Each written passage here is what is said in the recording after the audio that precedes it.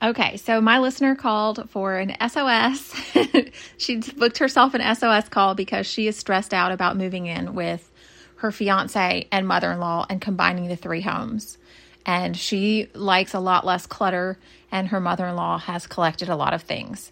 So how do we combine all these houses and make everyone happy, and not feel overwhelmed and stressed in your home? Because if you're living in a home that's full of clutter and other people's clutter that you really don't get a say in, other adults' clutter, right?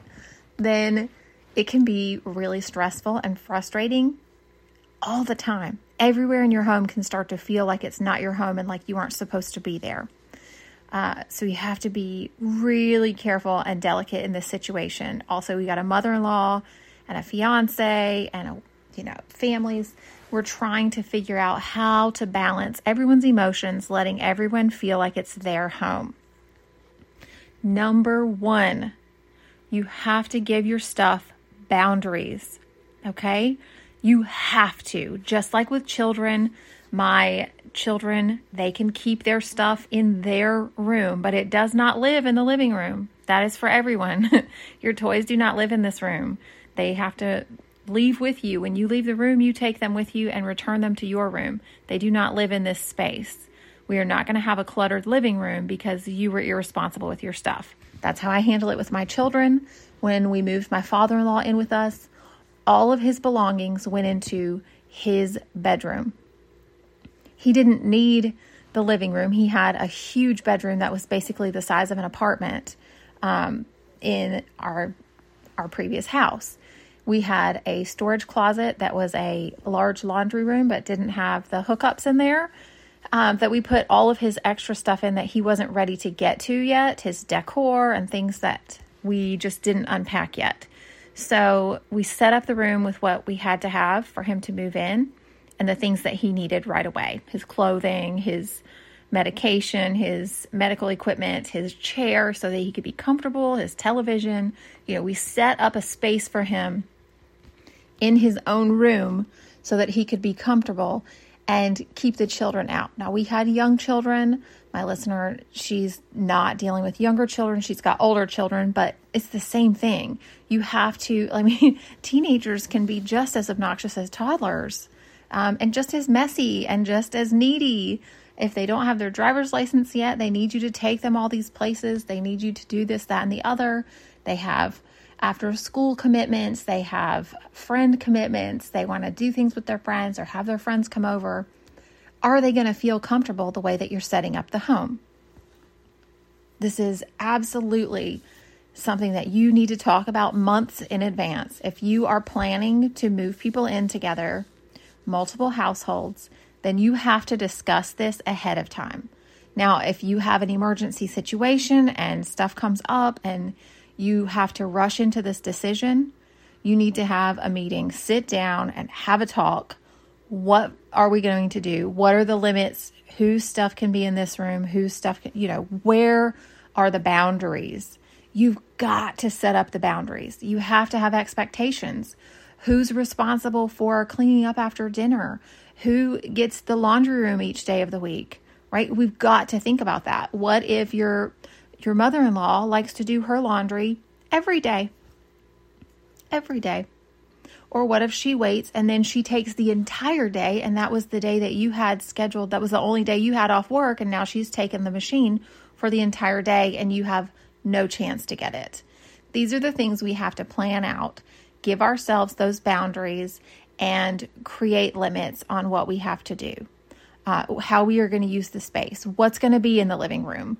Are we setting it up for teenagers? Are we setting it up just for a sitting area or just for TV watching? Is this where we're going to do our arts and crafts? Is this where we're going to have our hobbies? Are we going to store all of our books and all of our things, all of our family games? Are they all going to go in this room? Is this where the kids are going to have their toys? Is this going to be where we do our exercise? What goes in the living room? And sit down together, plan it all out, write it all down, and give each person a boundary for where their things need to be. Okay? Especially when you're mixing in-laws and parents into a home with children and their children. it can be a lot of stress.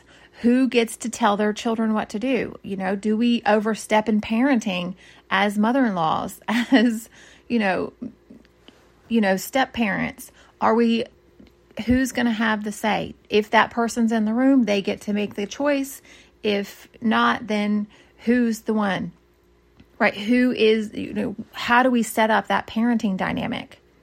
What are the expectations? What do you want for your children? So that's what I want you to really focus on. If this is where you are, you've got to lay the ground rules and set some boundaries. What furniture are you going to use in the living room? What furniture are you going to use in the kitchen? What table, what dishes, what coffee maker? We cannot have 3 coffee makers on the countertop. That is stressful. That's stressful. So where are the compromises going to be? What do we need to do if somebody, where can you make those compromises and give those boundaries? That's what I really want you to focus on. If that's where you are and you're making those decisions, setting those boundaries, those guidelines, laying out some ground rules for cleaning up after yourself, leaving dishes out.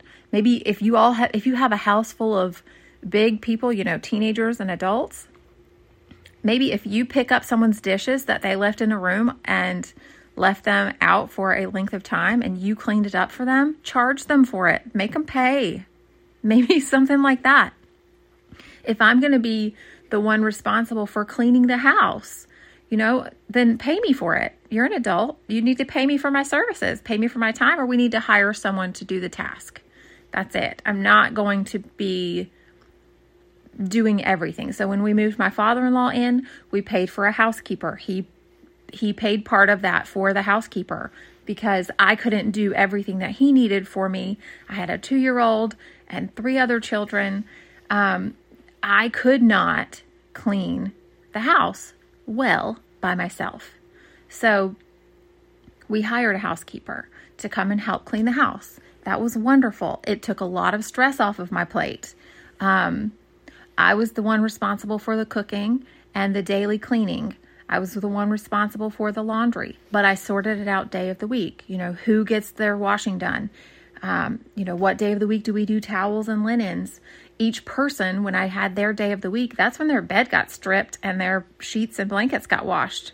But that day of the week, anything that they had that needed to be washed, their towels, their blankets, their clothes, everything, their sheets, any of their belongings or anything that belongs in their room gets washed on that day of the week. So setting up that kind of schedule and expectation, those boundaries, those guidelines, those ground rules, setting those up will go a long way in paving a peaceful home for a blended family. Those are my recommendations for starting out that. If you have any more questions about this, please reach out to me. If you are dealing with this yourself, book an SOS call. It's so easy. It's so fun. You can do that on the website, www.thesosmom.com. Book yourself a call and we'll get all those questions answered. I can even help you with room arrangements, trying to figure out what pieces really feel best in the space, how to give you the most function, and all the little things, all the things that I talk about on the podcast, the simplifying, organizing, creating some style, making sure the room has some personality to it, but not too overly this person's personality and not missing this person's personality. I love doing that. I love walking people through that in these SOS calls, and it's so much fun for me. So if that's something that you need, don't hesitate to book that call. All right. I love you guys so much. I'll talk to you soon. Bye. Thank you for listening to the SOS Mom Show.